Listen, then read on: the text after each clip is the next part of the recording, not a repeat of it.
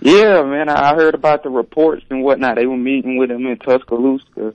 They hired Ben McAdoo. Yeah, the assistant. Yeah. Yeah, whoever that is. Right, correct. He's offensive coordinator for the Giants. Right. They stayed from within. Yeah. Are you listening, Dr. Kaysen at Valdosta City Schools? Hey, James, listen, we were just talking about the situation, and I want to get your take on it with Antonio Brown, Pac-Man Jones. You know, I'm not going to agree with Pac-Man Jones probably ever, but I think I'm kind of in his corner on this. I think Antonio Brown I think that was a pretty good acting job, although Pac-Man got his awards mixed up. It wasn't a Grammy Award. That's given to music artist. But he should have meant an Oscar or an Academy Award. But nevertheless, we got his point. What are your thoughts on that? Well, you know, I can't really speak if Antonio Brown was faking or not, because, you know, we weren't there personally. But, I mean, one thing that I will say that did catch my attention and was alarming is after Burfict did hit Antonio Brown, if you all noticed, one of the Pittsburgh players went to check on Brown as he's on the ground, and Brown reaches up to, like, grab his hand, that's kind of alarming in my opinion, because in most concussion cases, when somebody's out, they're out. Like, they don't reach for anybody. They're just on the ground and, like, they're out pretty much. So that did kind of, you know, catch my eyes, and I was kind of wondering, like, could he be acting? Because, you know, this is a very heated rivalry where sometimes, you know, they get ticky-tack with each other, and they do things like this. As you all can see, Porter came on the field when he wasn't supposed to be there, and who's to say, you know, that wasn't, you know, something predetermined and planned by the Pittsburgh Steelers to, you know, to make the Bengals take it as bait, which they did. So, you know, I don't know, man. Pac-Man might be on to something. Or, I mean, you know, it could be a genuine concussion from Brown. I don't know. Yeah, Pac-Man also mentioned something along the lines of like a wink and I'm okay. I think some players went over and wanted to check on him and, hey, you good, man? And he gave a wink and said that he was okay. So, I mean, I think there are some things that Pac-Man's pointed out. You point out the reaching of the hand as well. That kind of signifies that there's a possibility. If it was a concussion, it was a very, very light one. Correct. And the thing is, we'll have to monitor Brown's situation. But another thing I noticed that Pac-Man did say is he thinks that Brown will probably play.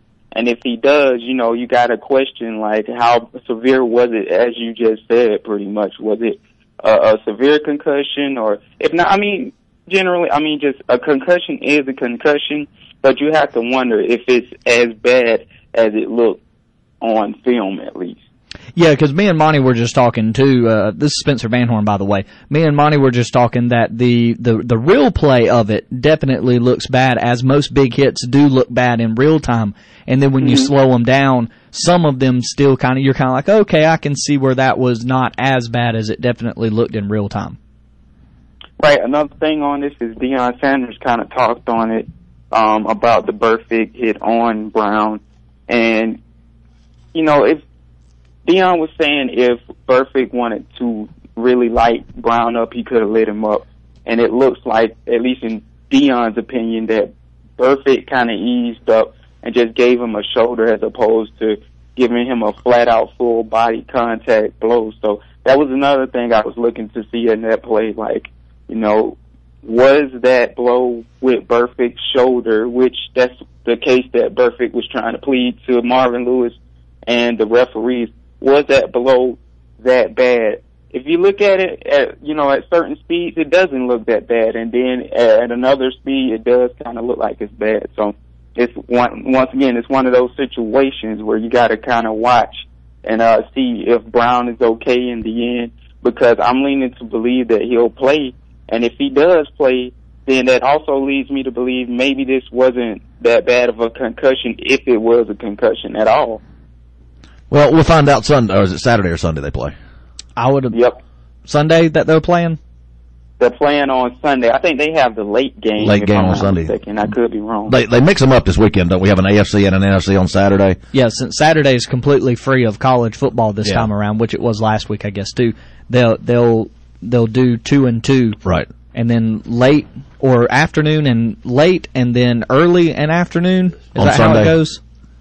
I know me and Phil were talking about that a little bit last week. It's kind of here or there or whatever, but definitely interesting matchups, and it'll definitely be interesting to kind of monitor Brown and just kind of the rest of the Steelers team going into this. Are they distracted by all of this stuff? Are they distracted not only by Antonio Brown, but the other linebacker out of Ohio State, Ryan Shazier, his hit, and then the Pittsburgh coach pulling the hair? There's just kind of a lot of things around this Bengals game that are really volatile, things outside of football to be talking about, and you wonder if that kind of distracts the team going into their game this weekend. And the thing we talked about yesterday is Roethlisberger is not healthy. There you go, too. And he can't throw the deep ball. We're going to see. You may see Landry Jones in this thing. We're talking with James Johnson. ProFootballSpot.com is the website to which he contributes, so check out his work there. He, during the regular season, covers the Jacksonville Jaguars. James, let's switch our attention, other than the playoff game, some of the action taking place around the NFL as the Giants, they promote from within as far as their new head coach. And the Cleveland Browns, they go to the aforementioned Cincinnati Bengals, and they pick their new head coach from was it Hue Jackson is the new head coach there? Yes, their offensive coordinator that had been there working with Andy Dalton, and we talked about him last week. He done a phenomenal job. But the Browns did finally, act on making him the head coach. And I believe I read something today where he said he would very much consider it if they could get rid of Johnny Manziel. I read that as well, yeah. Because Hue Jackson, he did, I guess he was like an interim head coach for a little bit for the Raiders, if I recall. And when he was there as their interim head coach, or, filling in for whoever was the coach that was fired at the time, he struck me in terms of his personality. I clearly know what he can do in terms of teaching and coaching, but in terms of his personality, he struck me kind of as a no-nonsense guy that wants to keep a tight-knit group together, and especially keeps a good locker room together. So it makes all the sense in the world that he might not want to go with Johnny Manziel because of his off-field shenanigans especially. Well, they also said that they polled every team in the league, and out of 32 teams, only one team had minor interest in Manziel, and that's the Rams. So, interesting. That is interesting. And Johnny Manziel in L.A., I don't know if I'm a, GM or if I'm a coach, I don't know if I want that, because that nightlife might get the best of him. So, what are you thinking, getting back to the playoffs just for a second? We got some really good matchups coming up. Can't wait to see this Seattle-Carolina game. You think Carolina is, for real? Is their 15-1 record going to go all for naught? But, or do you think that, Seattle's going to come up and kind of show why they have, appeared in back-to-back Super Bowls? Will they make it 3 Super Bowl appearances in a row? What are you thinking about this game? I do think that the Carolina Panthers are for real. Don't get me wrong on this. I just think that the Seattle Seahawks are a better variation of the Carolina Panthers is the problem. And as I talked about yesterday, I believe they're deeper at certain parts, especially the defensive line. It's like Carolina is the Seattle Seahawks of the South, but they still, in my opinion, they need a couple more draft classes and free agency classes to get to the point where the Seattle Seahawks are. So, that being said, I think the Seahawks will win. But I think Carolina's going to keep this thing very close, and Carolina can beat the Seattle Seahawks as we saw earlier in the year. And this is a team that, this is probably going to be the best matchup in my opinion. I was hoping to see this matchup next week as opposed to this week, because this might be the best matchup of the playoffs. And it might be even a better matchup than the Super Bowl for all we know. We'll have to see. Next week is the championships, right? The NFC and the AFC championships? Correct. Yeah. Speaking of championships, I fully expect to see Arizona there, although Green Bay showed a little bit of a semblance of their old self last week in their win. Green Bay, what are your thoughts? Are they pretenders, or you think they're really going to be contenders? They're finding themselves, and I think they are contenders as of, these playoffs. And even, in the regular season, I won't say they were pretenders. They just were missing pieces, and they were injured, and, a whole bunch of things just went into the equation where they didn't look like themselves. And they probably won't be themselves like they were in years prior. But nonetheless, Green Bay is still a good team with what they have and considering what they're dealing with. And I think, they are finding themselves at the right moment in the playoffs. As I said on the last segment, these guys really found themselves in the second quarter in terms of an offensive team. And that's something hard to do, is find yourself in the playoffs if you're struggling. Normally by the playoffs, you know who you are and whatnot, and, you're doing the things that you do well.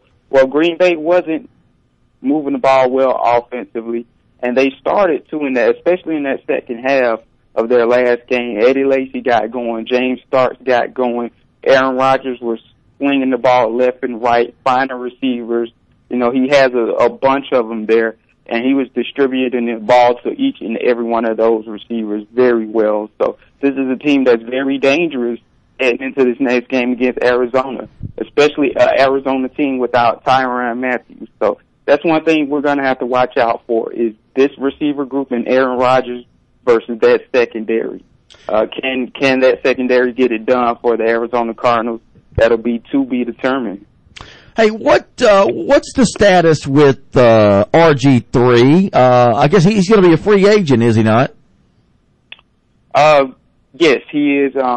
It was a report saying that he left a letter in his locker room because he pretty much knows it's a foregone conclusion that they are going to cut him pretty much in the off season. So I think his contract hasn't technically expired yet, but they plan on cutting him. They probably told his agent and whatnot, and they probably been in contact with him, telling him that hey, we're going to let you go. So that situation is one to watch.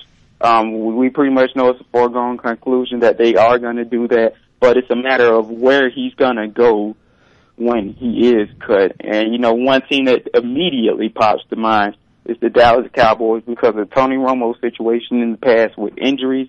Though RG3 has been injury-prone himself, maybe Jerry Jones sees RG3 as a good number 2 that can maybe be a predecessor to Tony Romo when it's all said and done. Yeah, I know the Falcons were another team that has come up in discussions because, goodness gracious, I've been worried to death. Matt Ryan goes down. What do we got? Renfrey is our backup quarterback, I believe.